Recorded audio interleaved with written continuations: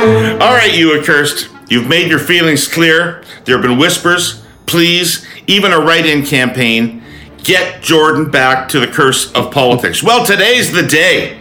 Emerging from her weeks-long jungle camping sojourn, during which she communed with snakes, macaws, quite possibly a howler monkey, Jordan Leichnitz has found viable Costa Rican internet.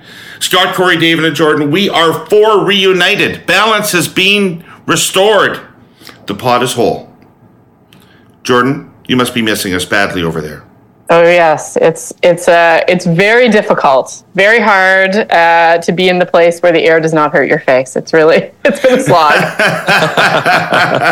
Just here looking for conservative columnists and failed premiers, you know. Have you found anything deadly other than those people? I mean, I think just my terrible surfing abilities. That's been mostly the most lethal thing I've faced here so far.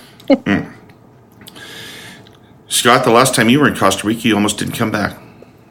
That's exactly right. I thought I would have to spend the rest of my life there, get a mechanic's license, and just finish up working on small engines. I was there during at the beginning of the pandemic, and so I'm like sitting looking at the ocean as the Prime Minister declares that all international travel to and from Canada will be closed down. And I'm like, well, wait a minute. I'm international travel, aren't I? Then I got a note from a cabinet minister saying, listen, this is not official, and you make your own decision. But if I was you, I'd get the fuck home. I'm like, okay. That sounds like good advice. I mean, for the record, I like that for you, Scott. I think you could do really well here. For sure. There's no question. I mean, athletically, I fit the country like a glove. I look great with my shirt off. The sun just greets my skin warmly. It's all, yeah. You saw what happened. You saw what happened to Pat Mahomes with his shirt off. Can you imagine what would happen to you with your shirt off? I'm so uncomfortable in warm places. I feel like it'd be more like Elon Musk, like very, very white. That's kind of how it is for me. I'm a box of salt, man. It's bad news. I do not do well in nice warm places. All right, here's the show. Danielle Smith. Transgender youth, their names, pronouns, parental rights, a political issue. Is it smart? Those conservative fundraising numbers, record-breaking $11.9 million in the fourth quarter, $35 million for 2023, another record for a non-election year.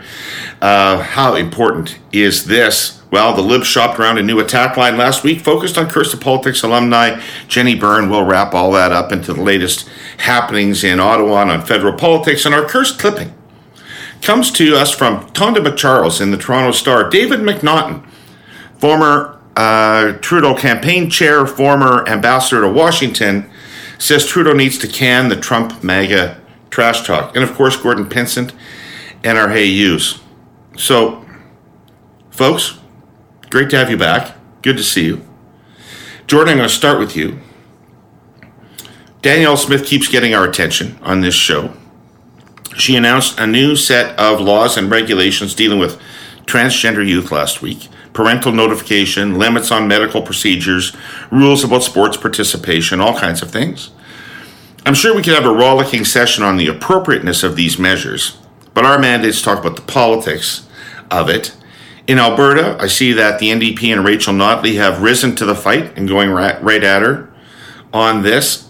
So are the federal Liberals, which is interesting because no matter how outraged by Smith you are, it does appear that most people agree with her.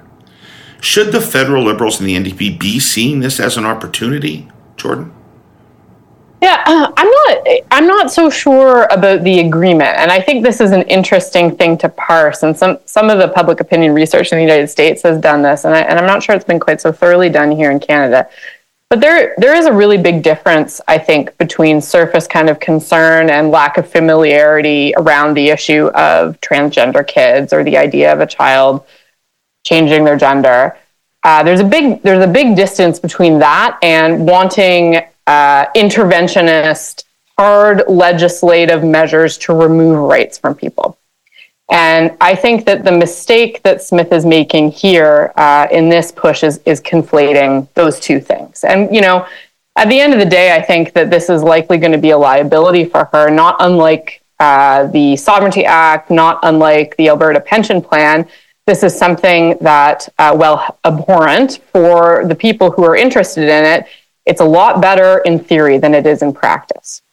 And so if she actually does move ahead with this as described, and I think it's worth underlining, this is something this goes, of course, much, much further than anything that's been discussed in any other province. And actually, it's not even just limited to trans kids. Like, she's reopening everything around sex education, around any discussion of homosexuality in schools, sports, like that's adults going right into medical decisions. So it's a very wide ranging. And so I think that it's one thing when you talk about that in practice, and she may find the validation among her Take Back Alberta Party members, which is now, by the way, almost all of them, ahead of a leadership review, which is, I think, the obvious and main motivating factor here.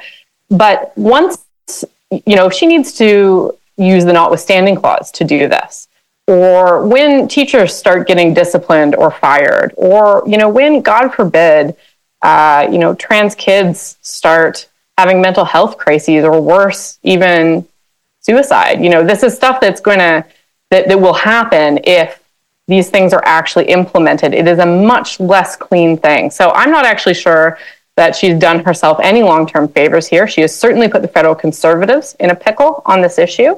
And we're going to have to see how they navigate that. I think that for the NDP in Alberta, there is no choice but to join this fight. It is the right fight for them. This does go to character. She is kicking down. She is picking on a group that is 0.4% of the population and making laws here, making proclamations that are based largely on disinformation. There is nobody under the age of 18, for example, who's having bottom surgery. That's not a thing. And so they are meeting that fight in a place that aligns with their principles, and I think that that's always a good thing to do. I think for the federal Liberals, it's maybe a little bit different. Of course, this is also a values issue for them, so it's going to be very hard for them to stay out of it. But I think in a different sense, that's a fight there that Danielle Smith really wants. She really, really wants the Trudeau Liberals to come out and take that up as part of her larger battle with Ottawa. And that one, I think that the problem there is that the federal Liberals are going to make a lot of noise of concern about this, as they should. These policies are very dangerous. But then the question becomes, what are you going to do about it? And so that's where they risk looking, I think, a little bit impotent in the face of this. So we'll see how it plays out. I don't think in the end, I don't think it's going to be a smart move. And I think that not unlike what Prentice found on GSAs, she will find that the people of Alberta are not perhaps who she entirely thinks they are. But maybe it'll get her through her leadership review. We'll see. So, Corey, can we just try to understand this a little bit? Because, StatsCan says this that 0.33% of the population identifies transgender, maybe a little higher among Gen Z, but of 15 plus overall, 0.33% identify. And yet everybody seems to have an opinion about this. Angus Reid did a poll. They asked people that don't know, was pretty small. People have an opinion about this. What is it about this issue that would have people thinking, talking, and making political choices about it when it's so largely inconsequential? Well, it's a culture war issue that is very prominent in U.S. politics and U.S. media right now, and we watch more U.S. media than we do Canadian media, so we're very subject to influence from what we see going on in the public square in the United States. So I think that's part of it. That's partial explanation. I kind of disagree with Jordan in terms of the politics of this. Like, I don't think this is a problem for Smith in particular. And looking at the numbers, it's, what she's proposing is not unpopular. Quite the opposite, it is popular. And so, therefore, I wouldn't put it in the same category as like the Sovereignty Act, which 3/4 of Albertans didn't agree with. This is something that 3/4 of Albertans do agree with. So, it's hard to see when you're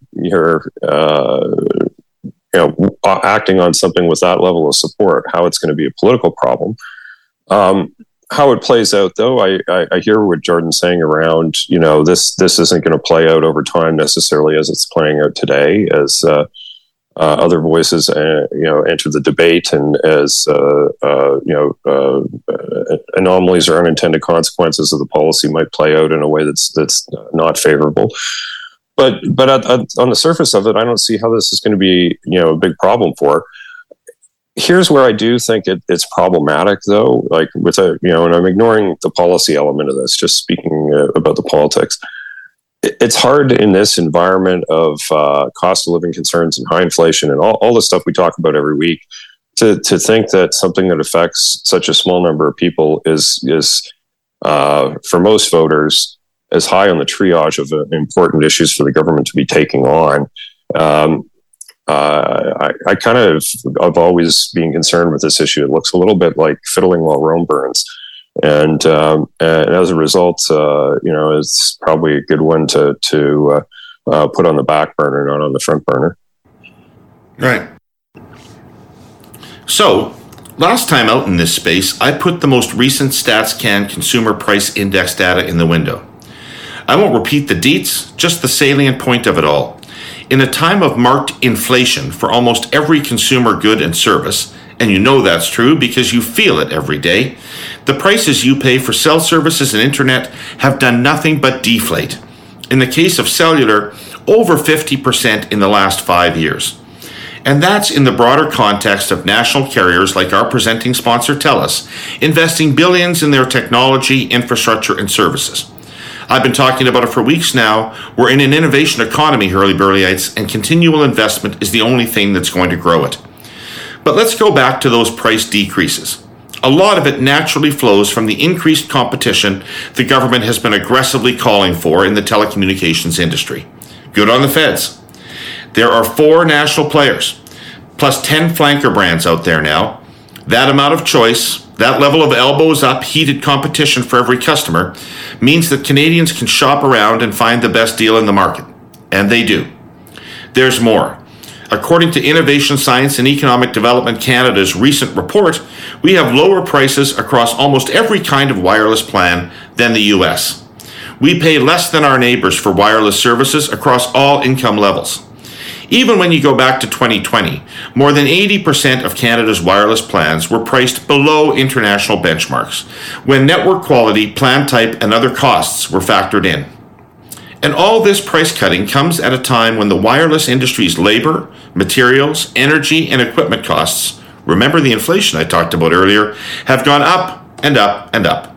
We'll talk more about that next time. So Scott, just to pick up on that, I mean, from the federal Liberal perspective, for this cabinet, I'm sure that they are genuinely outraged by what Smith is doing. So it wouldn't like they'd have to summon fake outrage. I think they're probably genuinely outraged by it. But should they rise to the fight the way that they have been? I mean, Angus Reid's polling says that, around the issue of parental notification, with every further step, it gets more controversial. But around the issue of parental notification, it is not controversial. Almost everybody who's a parent agrees with that, and almost everybody who isn't a parent agrees with that. And when you don't agree with that, it sounds like you think that the state knows your kids better than you do, or the state's better to take care of your kids than you do. So, but even regardless of whether it was popular or unpopular, just to go to Corey's inverse point. I mean, the Liberals have to try so hard now to try to convince people that they're focused on cost of living issues and that they're focused on making people's lives better. Do they really have a number of weeks or months to be diverted talking about something like this? So no, I don't think this should be their fight. I don't know if I won't say everybody, but I recognize how objectionable this is. Like it's the kind of thing that angers me, right? But that's not our job. Is to talk about what you think about the policy and all that kind of stuff. It's like, what are the political implications? I do think this is I'll back up a step before I answer your question directly, David, because I think one, this is a less clean fight for exactly some of the reasons you just outlined than Danielle Smith and her team might be thinking, because it goes measurably far beyond parental notification, which I think is a very, very difficult wedge issue on this subject matter for opponents, because if you just more or less limit it to parental notification, but you as an opponent of the policy wish to elevate it to a moral battle, you're going to be in tricky political territory. But it goes so far beyond that. And I think, there is this issue of state involvement, the very thing that people go, well, hang on, I'm uncomfortable with the state just making these decisions. She's trending into that because of how intrusive her policies are. Where it's like, okay, this is what you can and can't tell these people. This is what you can and can't do. Doctors must not and must do such and such and all of this. And I just think that that's going to be a less clean battle as the assembled opponents sort of come together and punch and punch and punch and punch. And I think we kind of go, well, she's won elections and she got through stuff. And so we think that all the questions about her competence and her capabilities are settled. I don't think they're still settled. And most people's minds still say, is this a person I really want making these decisions? I thought this was a libertarian government. Now they're actually talking about what my kids can be taught in the schools on this subject and what can be said. And as Jordan says, once we move into them taking action against educators and all that stuff. So I think because it goes so far beyond parental notification, this thing is a lot muddier and murkier than it looks like on the face of it. That being said, I understand that the federal Liberals have to object to it. They should. As a matter of moral imperative, they should. Making it a battle, they put the prime minister out on this. And I am puzzled as a matter of political tactics that they seem to be giving this more volume and ferocity than they did the CPP. To my mind, if they want to have an argument with the government of Alberta, if they want to say, all right, well, if we're willing to be big bad Ottawa, we're willing to play the wolf at the federal door that she wants us to be, play it on that issue. And that issue isn't dead. People are making assumptions that she's going to walk away from that proposal. We don't fucking know that. We have no idea about that. So I'd be hard on that issue. I think you have to raise objections about this, but I don't think you want this to be the cleavage fight with Danielle Smith. I think there are better issues. I think the CPP is a better issue. And I feel greasy saying all that because I think this is a kick down policy. This is let's pick on the most vulnerable. There will be fucking kids who commit suicide as a consequence of this. There will be. And I just think, it's awful. But if we're going to talk about the pure politics, this isn't the first or best fight, if I was Ottawa, that I would pick with Alberta.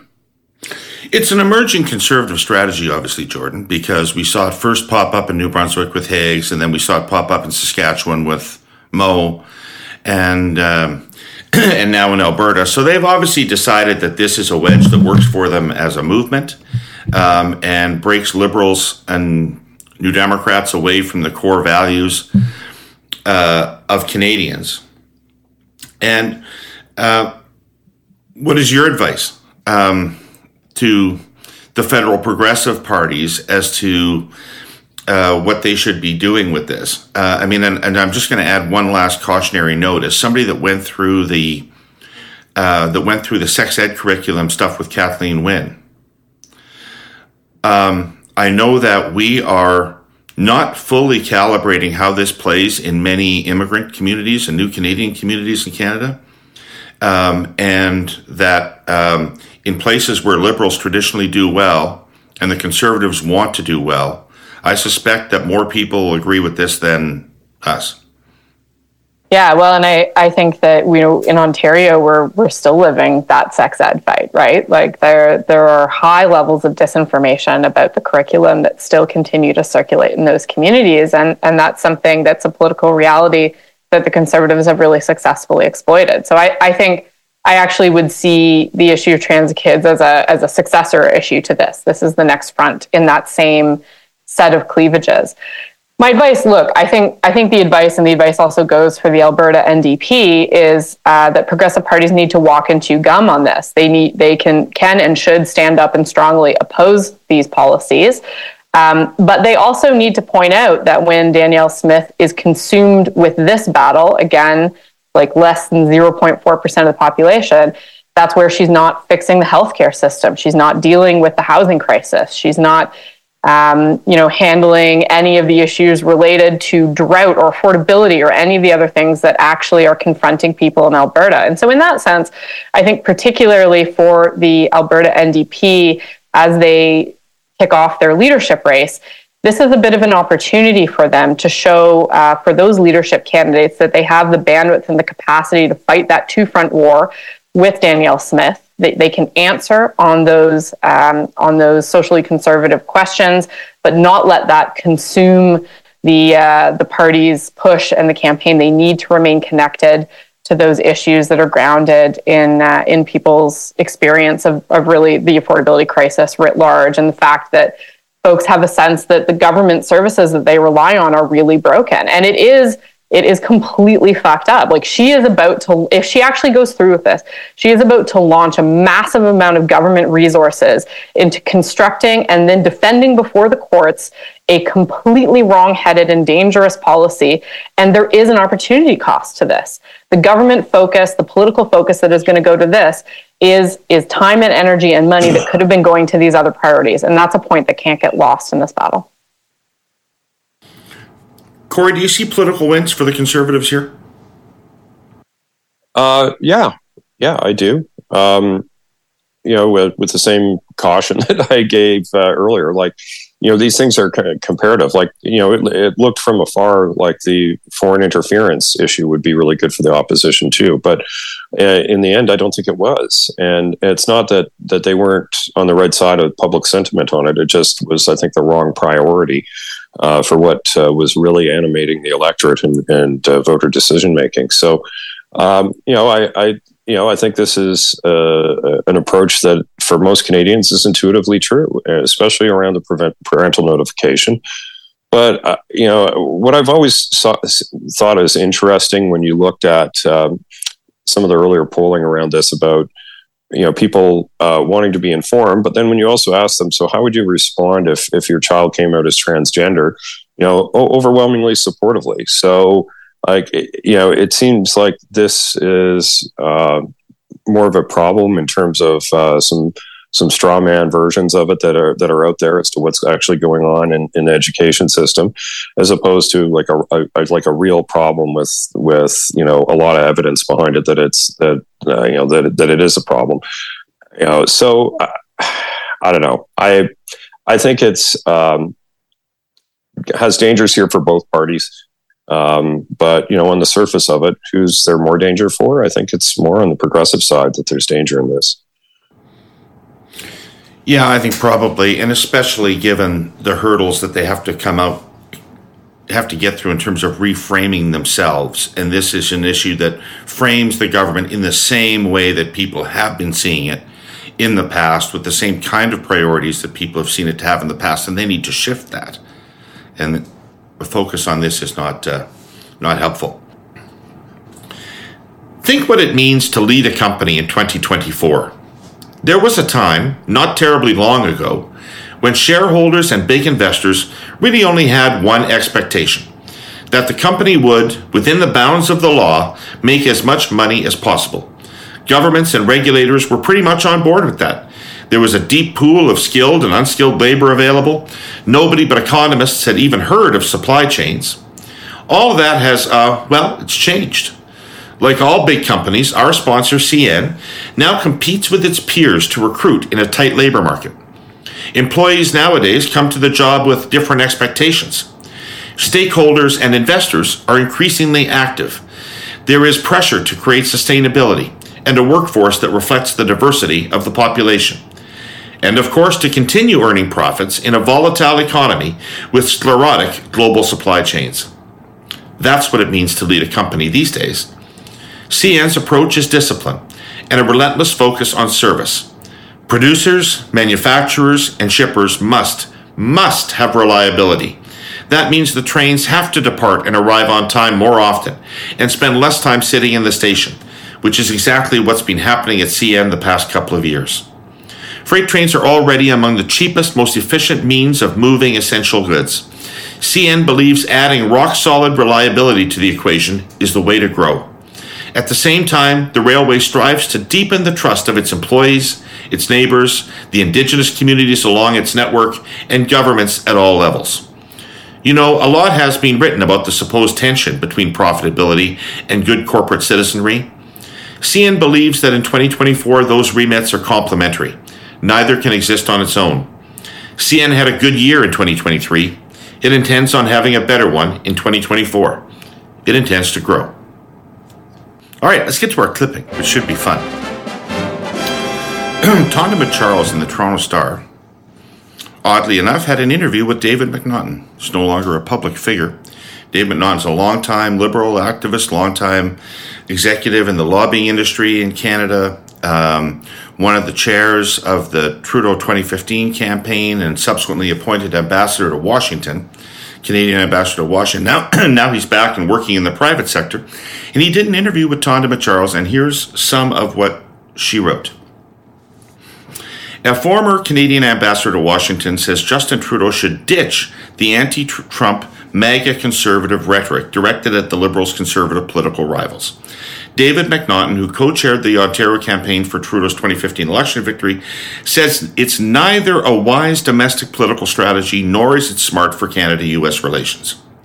Moreover, McNaughton said there's no indication that drawing such a contrast would be a winning electoral strategy for the Liberals here at home. Attacking Conservative leader Pierre Poilievre, quote, by itself isn't going to work anyway, end of quote, he said. And, quote, secondly, trying to draw a comparison with Donald Trump, why would you run the risk?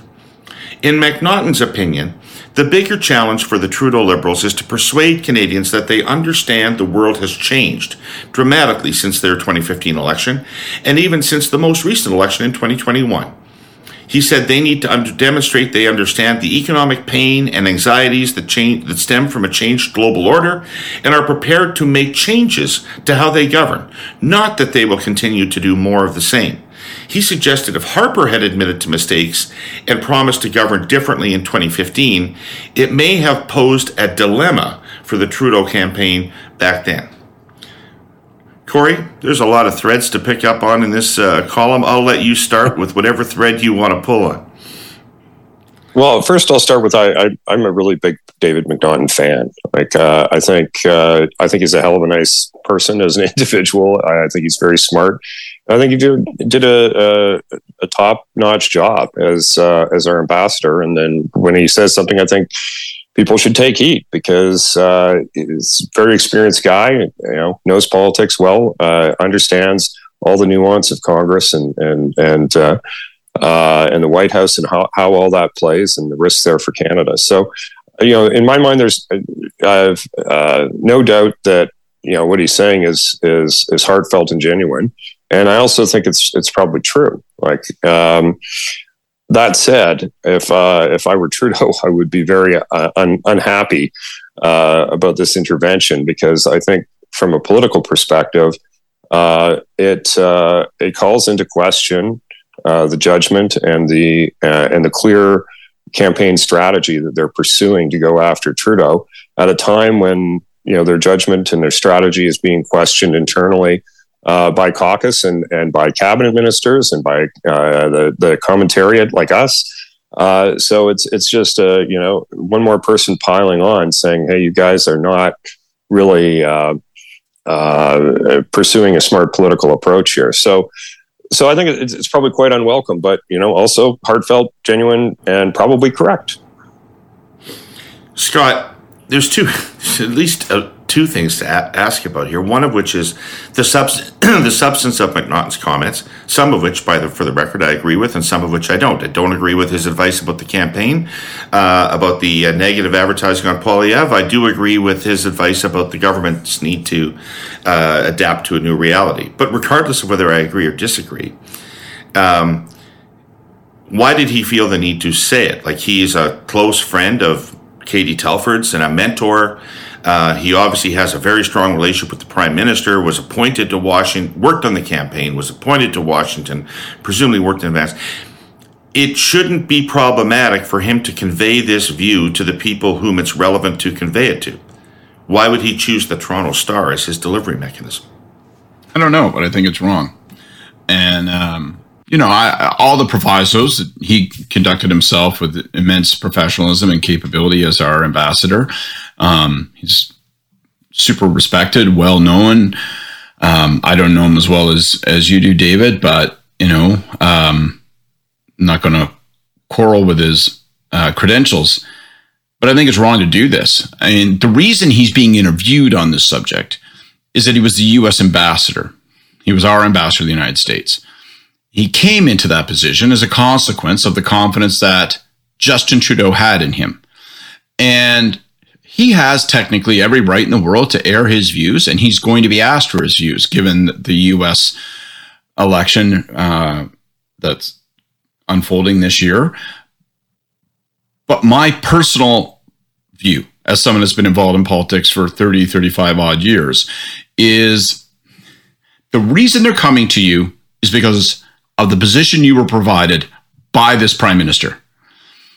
You're not me. You're not a jackass sitting on the sidelines who's doing commentary on TV, a podcast, or radio. You're the former ambassador. You were Trudeau's ambassador. Do not piss on him publicly. Right? This is a question where I think loyalty can be expected and should be expected. And so I don't want to raise it to a moral level. Piss on him privately the way Frank did, right? Pardon me? Don't piss on him publicly. Piss on him privately the way Frank did. Yeah, although it's sometimes venture into public. But in all honesty, just don't do this. The easiest thing in the world is for him to make a headline on this subject. And I think that you have to recognize that you have a unique relationship with the prime minister, that you owe him, and you genuinely owe him, and you ought to owe him your loyalty and your discretion. Share your views. Be vehement. All that being said, I'll also say that I'm not in agreement even with his analysis. And, I think when people say, well, should the Liberals go after the MAGA issue, I think that allows for a whole wide variety of possibilities, and the subtleties I think people skip past. I think just screaming Trump light at Poilievre is a stupid strategy. I think announcing the committees in the way that they did and saying we're going to have to figure out what the consequences and implications are. I've talked about it before. I won't rattle on, but I think there are important issues here, and I think there is a strategy here. And I think the government would be wise to explore and figure that out and execute with some subtlety and some sophistication. And so when David says, well, I just think all that should be read off the table for the sort of broad conventional wisdom reasons of, oh, you may have to work with Trump after he wins, as though he's just like another candidate that we may or may not disagree about a bunch of issues with. He's not another candidate, right? He's an aberrant force. And so I don't think you can look at it like it's a conventional circumstance. So for all those reasons, I disagree with the substance, but who cares about that? What I really fundamentally disagree about is the only reason people are seeking your views on this issue is that you were provided a position by this prime minister, and you ought not to piss on him in the front pages of the newspaper. You owe him better than that.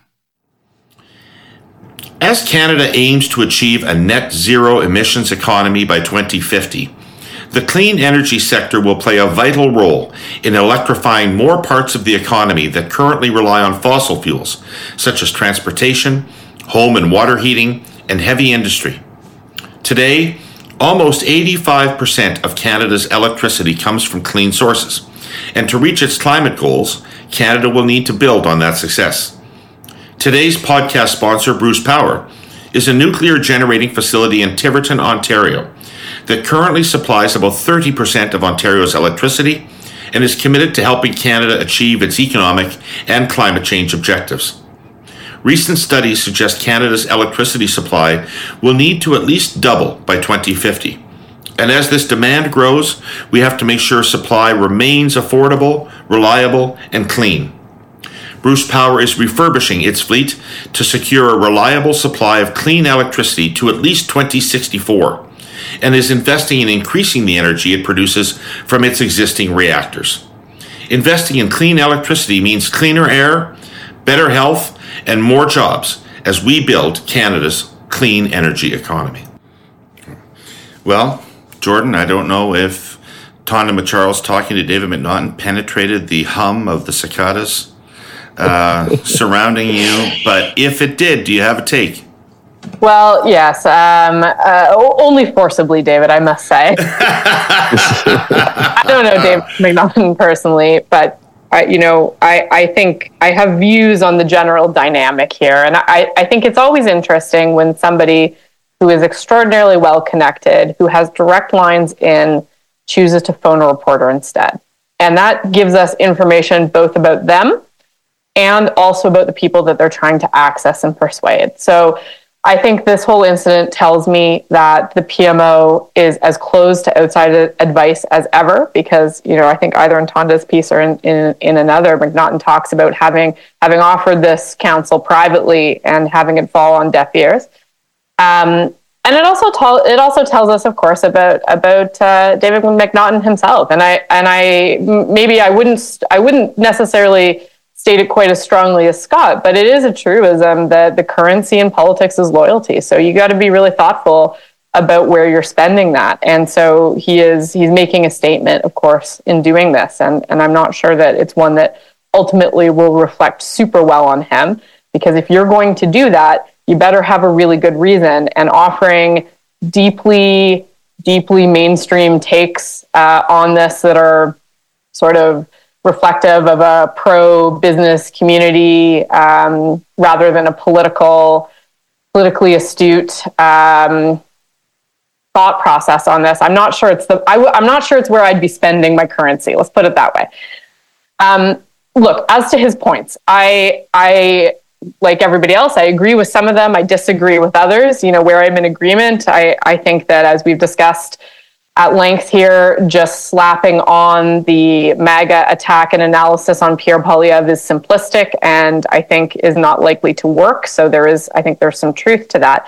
But like Scott, I agree that the notion that we should just be normalizing a Trump presidency as though it's any other thing, I think is wrong. It's dangerous. It's not politically right either. It's not the correct advice. So I think that it's short-sighted in that regard. And I find it curious that somebody who is so well connected within the government and more broadly chose to express themselves this way. And so I think that's telling. But one thing I will say, I found it really interesting. So last week you had this come out, but we saw the NDP also actually pick up another line of attack on Poilievre, just as we've talked about. What are their other options other than adopting this Trump light line? And so the NDP, I think 2 or 3 days ago, they put out a little ad where they're trying to tie the Conservatives to provincial premiers who are cutting or underfunding services and going after Poilievre's voting record on cutting federally funded services. And so, whether this is the right answer or not, I don't know about that. But I think it's interesting to see other lines out there. There are other tools on the table that the federal Liberals could be grabbing onto that actually make a case that puts the voter at the center of the story and the services and the things that they care about and rely on, and that ties it to Poilievre's actual record, that he's not just an amorphous sort of right-leaning blob, that he's somebody who has voted on things and that we can have proof points to illustrate how he might behave in the future. And so I thought that was an interesting move on their part. And I'll be interested to see if the Liberals diversify any of their attack lines coming out of this. One last thing. Go ahead, Corey. Yeah, I was just going to say, but don't you think that there, I think the portion of his advice about saying that you've done some things wrong, or that, maybe not even going that far, but course correcting in a demonstrable way on issues where you're way outside of where public opinion is. As opposed to trying to assert that you've been focused on that issue the whole time. Yeah. That is solid fucking advice. That is good advice. Yeah. That is solid advice. Yeah. And that's advice you can give privately as well. Yeah, no, I agree. Who gives a shit when we say it? But that's a pretty searing piece of advice coming from him in public. Because sure, but underlying that is you're off course. Yeah, but I think the point Jordan was making earlier is bang on. It tells you more about the willingness of the Trudeau leadership team to accept advice from within their own family, really, because that's what McNaughton is. This is Yeah, he's not an outsider. This is a favorite uncle. Yeah. This isn't the crazy uncle. This is the favorite uncle that you view as a mentor. He took the Tony Ianno bullet for them. You know, so like this is advice. You know, I think delivered with love and with a a genuine desire to see good happen with it, but also delivered out of frustration that nobody is giving and nobody is listening. No one's picking up the phone. And, so maybe it's a bit of a public intervention. Look, I hear everything you're saying around loyalty. I don't disagree with any of that. And I'm sure that's how it's going to be perceived by Team Trudeau. But, if they want to be, 20% more self-reflective about, why that's happened, there's probably a lesson there that's pretty important for them to absorb. There's one more thing I'm going to say about this, which is that there's something that I know from this article that David McNaughton believes that he did not say in this article. He believes they're toast, or he wouldn't have done this. Yeah. Right? It's reasonable. You hit that button once. Right. If he thought they were likely to get reelected, my bet is doesn't do the interview. Mm-hmm. Yeah, that's probably true. And by the way, it seems like the most plausible explanation, and it may very well be the correct explanation. But the assumption that we're making, and that's been repeated here a couple times, that he has advice to tender, and it's not been received well privately, and therefore he figures, shrug of the shoulders, what do I care, I'll tender it publicly. That is an assumption. And that is an assumption in particular infers what their relationship is like and where that relationship is at with the Trudeau, between him and Trudeau, between him and Jolie, between him and Katie. And this is a family matter. And I'm not going to make that assumption. And I'm not even going to speculate. I just don't fucking know. I just don't know. Does he indicate it in the interview? You pick up that phone call, right, Scott? You pick up that fucking phone call. I'm just saying, I don't want to presume to recognize and understand the complex interpersonal dynamics going on there. I think you guys are probably right, but I don't know that you're right. And I just didn't want to leave it as a matter of assumption that must be what this means. Because I don't know. This is their closed doors sort of stuff, which is what I object to so much about reading about it publicly. And I just don't want to infer about how their dynamics operate. Well, how welcome to the advice that you guys give do you find it is taken? Yeah, but it's I think it can't be I'm not an left. insider. Wouldn't have talked to Tom. They didn't ask me to co-chair their campaign or serve as an ambassador or be there when the moments are absolutely white knuckle. So I'm just a jackass. Yeah, sure, but you've seen outgoing cabinet ministers and others level pretty similar advice, so I think there's a bit of a there. Oh, I think there is, but it's just on the whole kind of an interesting thing. I mean, I presume it's a relationship breaking event between people who've been very, very close for a long period of time. Would be with me. Tell you that if I was Telford, it would be with me. No doubt. Right. Yep.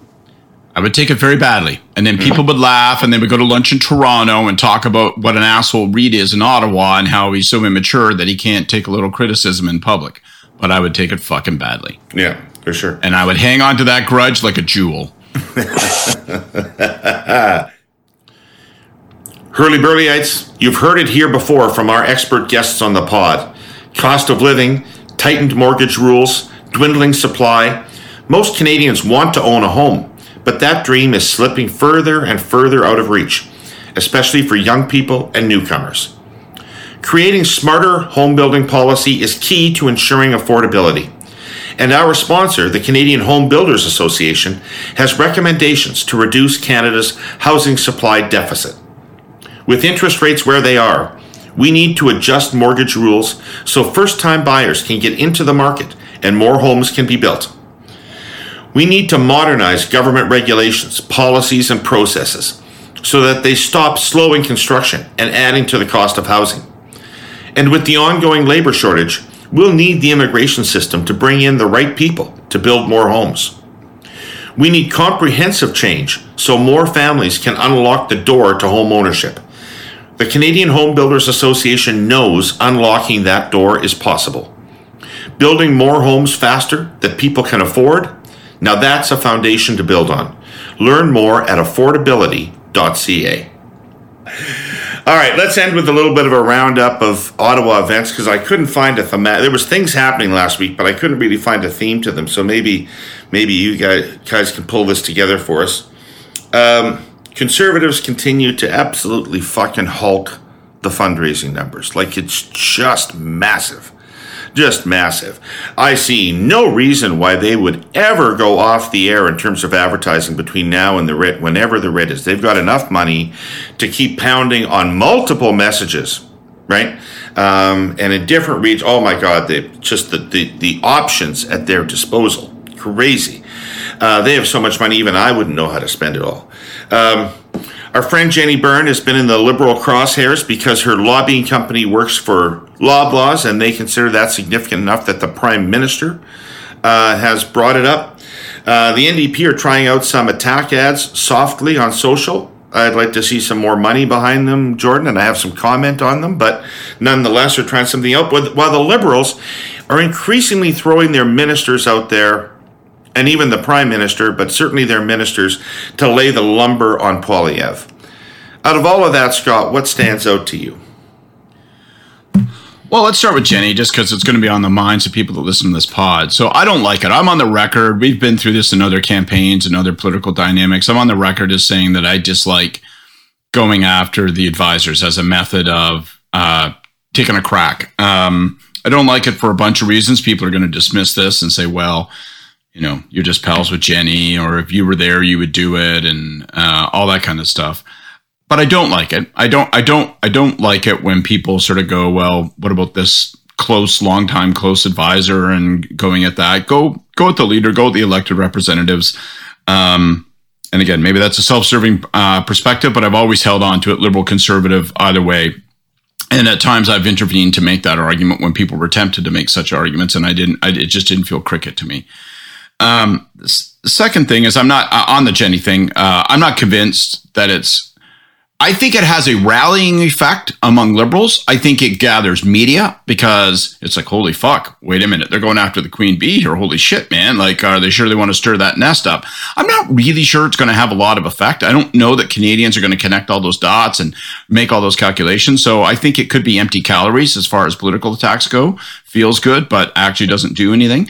And then on the broader issue, like, I see a much more pronounced, aggressive strategy on the part of the Liberals. I see that they have decided they will use question period and scrums and the platform, small or large as though it may be, of government and parliament to try to generate earned media messages. And they are now, as a matter of formula, never talking about a policy issue without also inserting the contrast with the Conservatives. As a matter of strategy, overall, I think that's the right way to go. I think there are questions about execution that concern me about how much the Prime Minister is asked to haul on that. Because once you commit yourself to that strategy, by implication, you say, well, the biggest plow horse we have in the barn is the Prime Minister. He gathers the most attention, so we got to have him doing this also.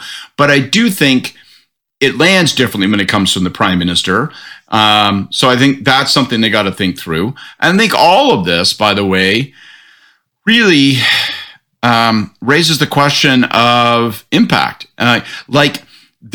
There's this piece in the Delacourt, there's this piece by Susan Delacourt this weekend where she says, you can't talk to liberals in this town without them mentioning how pleased they are with themselves, that they're really much more effective in defending themselves against the Conservatives, and they've gone much more on attack, and they can really feel that. Well, I don't want to be a scold. Like, I'm glad that they're feeling a little bit of morale rev but I'm not sure I agree. And I think all of this is a default strategy where somebody has said, okay, we're not going to spend money on advertising, and we're not going to employ other tools. So make what you can of the tools available to you, which effectively are standing outside of the House of Commons and calling a scrum with 4 ministers or using the back and forth in question period. And I'm just not convinced that that's going to get them out of the deep hole they're in.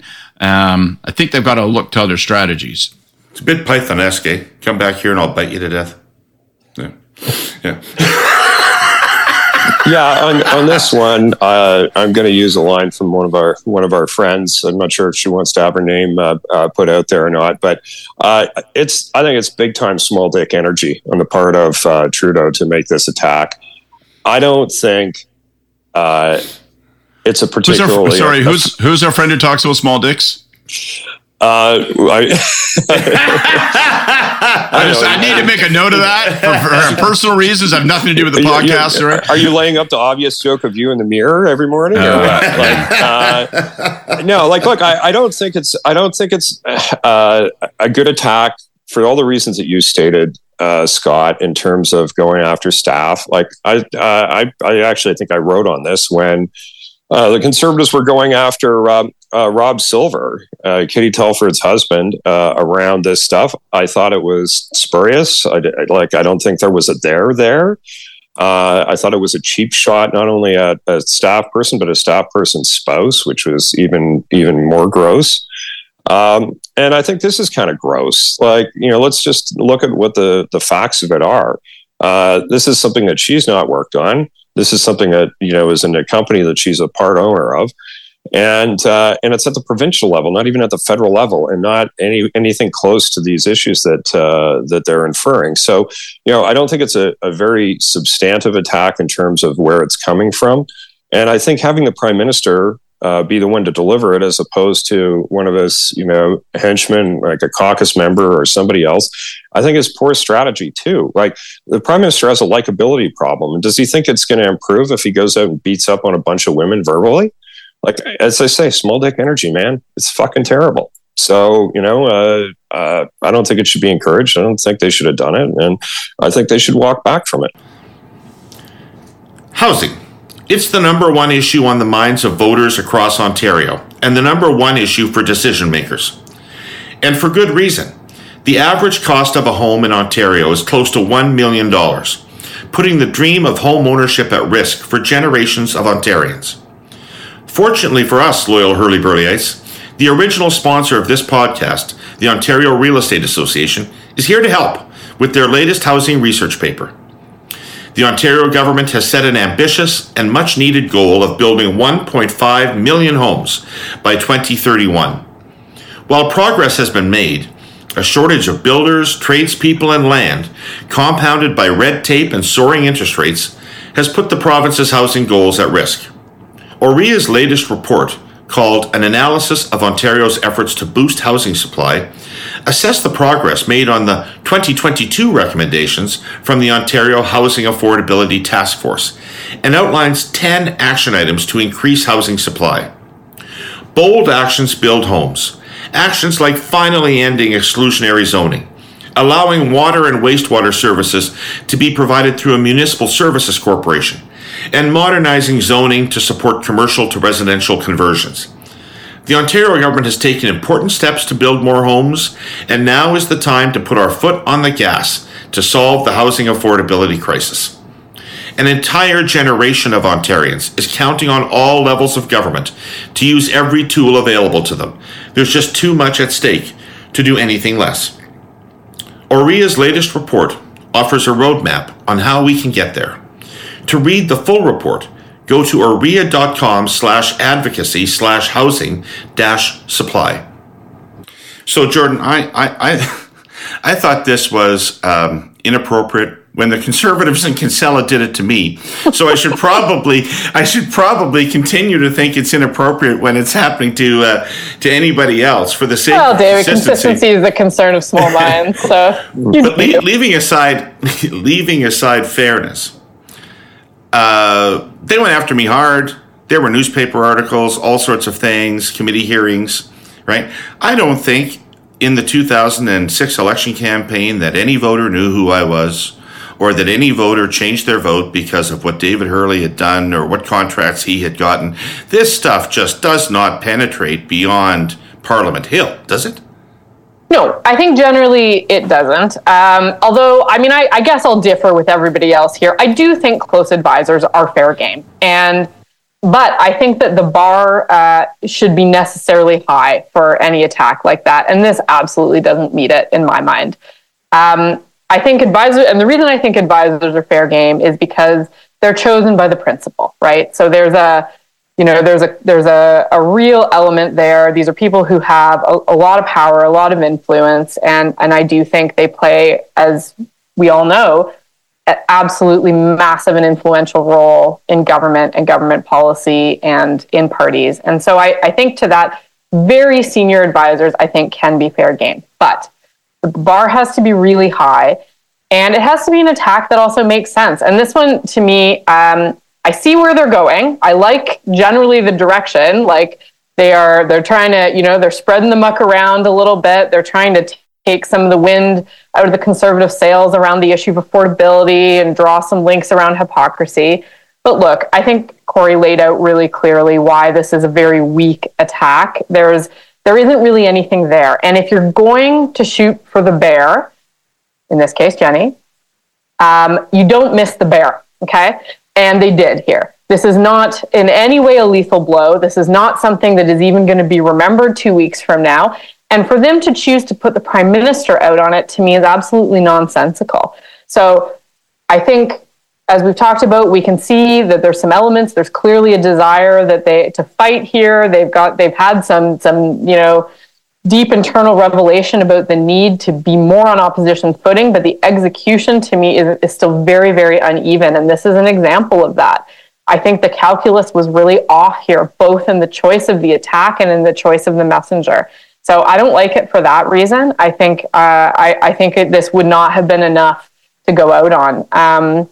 Maybe it will stick a little bit, it'll muddy the water, but also to circle back to the issue of grocery prices, which is really what's sort of the case I think that they would like to make underneath this all. Well, this government, the Liberals, have also been a complete fucking failure on this as well. Like, they're in the middle of wallowing in their failure to do anything concrete to bring down prices by asking the CEOs very, very nicely to please bring down prices. To be fair, Champagne was quoted last week as saying that he's calling around to see if anybody would like to form a new grocery chain. Right? Mr. Piggly Wiggly, are you there? Mr. Piggly Wiggly. Why would you even say that? It's just so feeble. And this is what I mean, right? Like, so to me, they're actually going back and circling their own complete failure on this file. So I think that at absolute best for them this week, this is a wash, but with a knock on the PM for delivering this message that's weak and not true to brand for him. Well, I think it's a sign that Jenny's living rent free in his head, and like that there's a bit of an air of desperation around the whole thing. But let me put a silver lining. Can we end on a positive note around this? I've had people take shots like this at me in the past too, and here's what generally happens. A bunch of people who follow politics closely realize you do actually have a public affairs consulting company and you get more business. So, as cheap and inappropriate as this was, Jenny will sleep well on her pillow full of money at the end of it, is what I think the actual upshot of it's going to be, because it's a bullshit attack. But hopefully it'll drum up a little business for her. Right. Just to go back to another part of the conversation, so that's wrapped up on Jenny, but just on the other part of it, because there's been a couple of Delacourt articles and there's lots of the ministers are looking for, Mark Miller on the Hurly-Burly, ministers are looking for opportunities to take runs at Poilievre. Right? Yeah. And to really describe... Not every shot is a good one. But wait a second. So it takes off the table the notion that this government doesn't believe in negative campaigning. Okay? Yep. But what it puts squarely in the sights is they literally must not be able to afford advertising. Well, that's pretty clear. So we have to know this now, that they are going to be scrambling to put together a fully funded writ campaign. Well, they're going to do it with debt. We shouldn't expect much in the way of advance payment. What do you mean, Corey? They'll have a fully funded campaign thanks to a big bank loan, and they're going to end the campaign, $20-25 million in debt probably. And whoever comes after Trudeau is going to be really in a terrible position. But, we've seen this movie before. But, when you look at those fundraising numbers, it's very clear they don't have the cash. And, and it's frankly very clear the NDP don't have any cash either. So, when you see why we're not going to have an election campaign, you've got broke and broker. who are brokering a deal to stay in power to live another day and hope that their numbers improve. But financially, it's a devastating tale of inequity in terms of the fundraising. I'll just add this. Obviously, the most obvious explanation, apparently the inescapable explanation, is that the dollars just aren't there to do advertising. I have had in the past people on this team argue to me straight face, David, that they don't want to do it, and that the cognitive dissonance you're pointing out between pursuing an expressly negative strategy through their earned media efforts, including the use of the Prime Minister, including having the Prime Minister, Mr. Sunny Ways, at a microphone throwing shit at his opponent. And then in the same breath as they acknowledge that that is happening, say, yeah, but we're not going to do negative advertising because we don't think it works. And it makes me shake my fucking head. So I think it's money, but don't rule out the possibility that there is some weird conceit about negative advertising as well. But I think that there is absolutely no way to make up for the lack of paid advertising on this with a scattershot effort that of the type that we're seeing right now on opposition. You cannot. And we've talked about this through a series of provincial campaigns as well, the increasing difficulty of successfully getting any narrative to land through earned alone. Even when you have the megaphone of government, that is incredibly difficult. And when you have really the sort of hostility that Trudeau is facing, I think triply so. And if you're doing it with an approach that seems to be every minister kind of adopting their own oppo strategy and going out on their own, I don't think you have a hope in hell of making that work. And if they are going to continue to use the Prime Minister in a way that is not really thoughtful about his own brand and his own appearance on this, I just think that is not only is it the wrong approach that's not likely to yield the results that they need to see, but I think it could actually be very damaging to Trudeau at a moment that he can't stand any more damage. Well, the other thing is when you have the Prime Minister and the ministers do it, they end up attacking on things that aren't the right things to attack on, right? And all attacks are not equal. They're talking about how offended they are by him, or how offensive he is, or that he's like this or he's like that. No, you want an ad on TV that says, "You guys going to take away old age pensions or cut old age pensions." Every time the Conservatives are in office, they try to cut old age pensions, right? And now Smith wants to take away the CPP. That's what you want, an ad that talks about something that matters to. Well, this is what contrasts with what the NDP is putting, is night and day from what the Liberals are doing in terms of opposition. So I think that it's really interesting to see that obviously despite the confidence and supply agreement, they're pursuing dramatically different strategies in terms of making that case. Can I just mention that I thought the Mark Miller interview was very good that you did, David. I thought, and I think probably doing more media like that for them they'd be well served. Because it puts out an explanation on some of the things that they're doing. Obviously, I'm not a super fan of everything going on in the federal Liberal government, but I do think they've had a competence deficit, and at least from a perception perspective in a lot of areas, including immigration, and having somebody go out and do some interviews where it looks like they've actually read the file and they are taking some steps to course correct is, a version of what McNaughton was suggesting for them. And I thought he was well served to do it. He totally said they had to switch. They had to pivot on the issue. And, I said to him, is there more to come? He said, yes. Yeah. Right? Well, but isn't that a better comms track than, taking cheap shots at staffers as the Prime Minister? I think there's a lot more currency in the Mark Miller approach than there is in the Justin Trudeau approach if we're just looking at the last week. That's evidence of something. And what it's evidence of from the perspective of what's the coordinated strategy behind the government's communications efforts right now. What it tells you is that fundamentally the strategy is, all right, more volume, more contrast, and go out and do it. And what that leaves is to the independent discretion of each minister and each spokesperson, how precisely they'll increase the volume and draw the contrast. And few of them will do it in the way that's sensible, I think, like Miller. Many more will do it from a position of high-handedness. Our values are superior to his values. He's bad. We're good. Like that tone that comes out almost osmotically. So you get a bunch of that. And of course, the other thing that's lost is any cumulative impact because they're not pounding on the same issue. They're not pounding.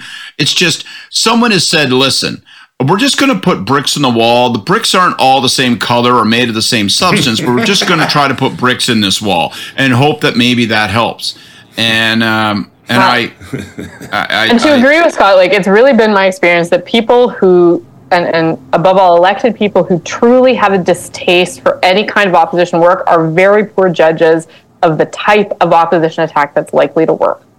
And so the fact that I agree with Scott, it seems to be being left to individual ministers to just sort of decide how they want to pursue that. I don't think that's going to be helpful for them.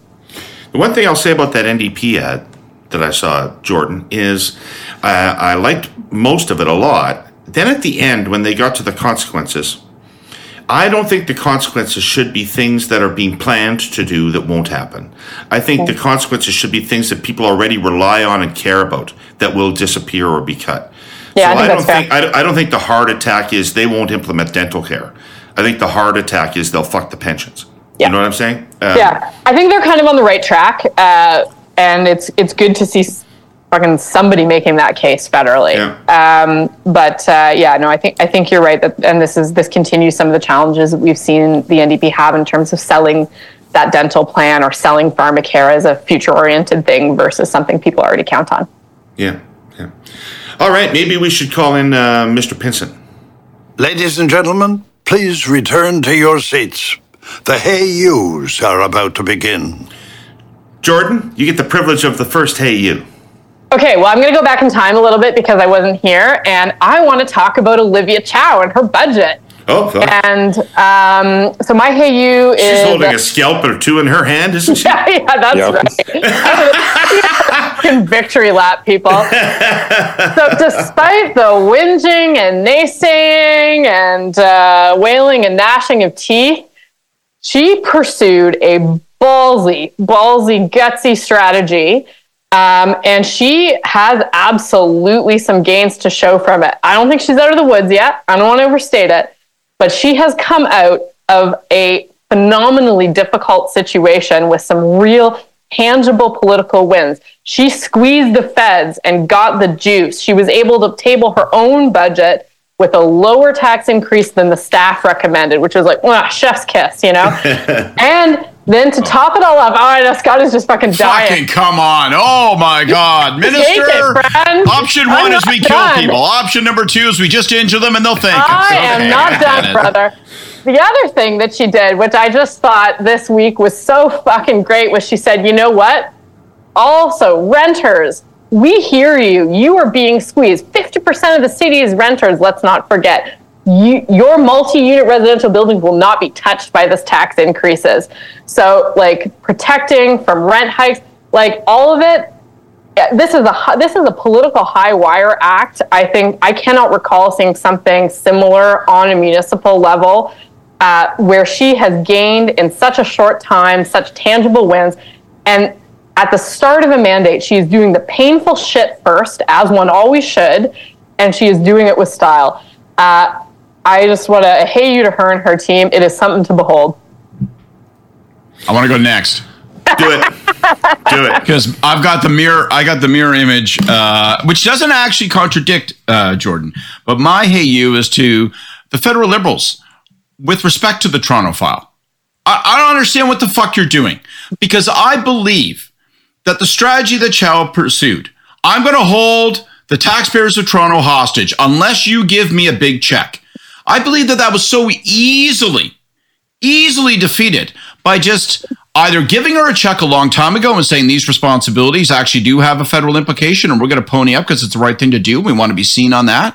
Or waiting far after her budget, 2-3 months later, and then saying, now we're going to give you those monies. But why? Why they would come stampeding to her victory. Yvonne Baker was in the newspapers bleating about the fact that she was being mean to him and other Liberal MPs and that she was being unfair, and he thought it was outrageous. And then he stood behind her at that press conference with Freeland the other day as they're all hugging and high-fiving. I don't understand. Jordan is correct. Chow had a huge victory, but I don't really understand why the Liberals handed it to her. I can only conclude that they chose to do so, that they wanted to do so, which leads me to wonder whether they feel weak, Scott. They feel weak. Well, maybe it's weakness, but there were other ways still they could have done this. But to announce it on the eve of her budget, knowing that was going to give her massive rocket fuel momentum, and then hold a press conference with her a couple days after, it's coordinated. It looks deliberate. And I guess the conclusion I've come to is whether it's out of weakness or they think self-deluding strategy, there seems to be a thought there that they can actually strike some kind of working partnership that will Bigfoot the NDP push in Toronto. And let me tell you, Olivia Chow, when it comes to pay the political dividend on this from a partisan standpoint in the next election, will fuck you and fuck you hard. She will support New Democrats, and she oughta. So if you think that this is going to blunt any of that, this is really stupid. You've given your opponent, and she's your opponent, in the next federal election, she is your opponent. You've given her a huge win, and it's goddamn puzzling. And by the way, she'll be back for more. $182 million for refugees? You haven't shut off that tap. She's going to turn that fucking tap again in 2 months and ask for more. Then what do you do? More. Beautiful. Just drove me nuts. Do you give her more? Yeah, give her more. Right, obviously. That's exactly what they're going to do. It's a stick But you complain and argue first, though.